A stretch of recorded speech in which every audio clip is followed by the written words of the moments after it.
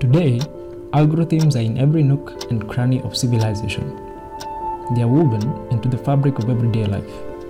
They're not just in your cell phone or your laptop, but in your car, your house, your appliances, and your toys. Your bank is a gigantic tangle of algorithms, with humans turning the knobs here and there. Algorithms schedule flights and then fly the airplane.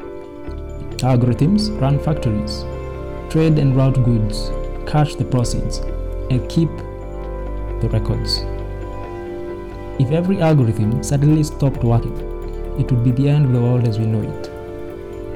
It would be chaos. Right now there's still, I believe, an active front between police and demonstrators. It's not far from where I'm standing now. But what began as a peaceful march from this area of Hong Kong to Kowloon Bay quickly descended into, once again, a violence on the streets of Hong Kong.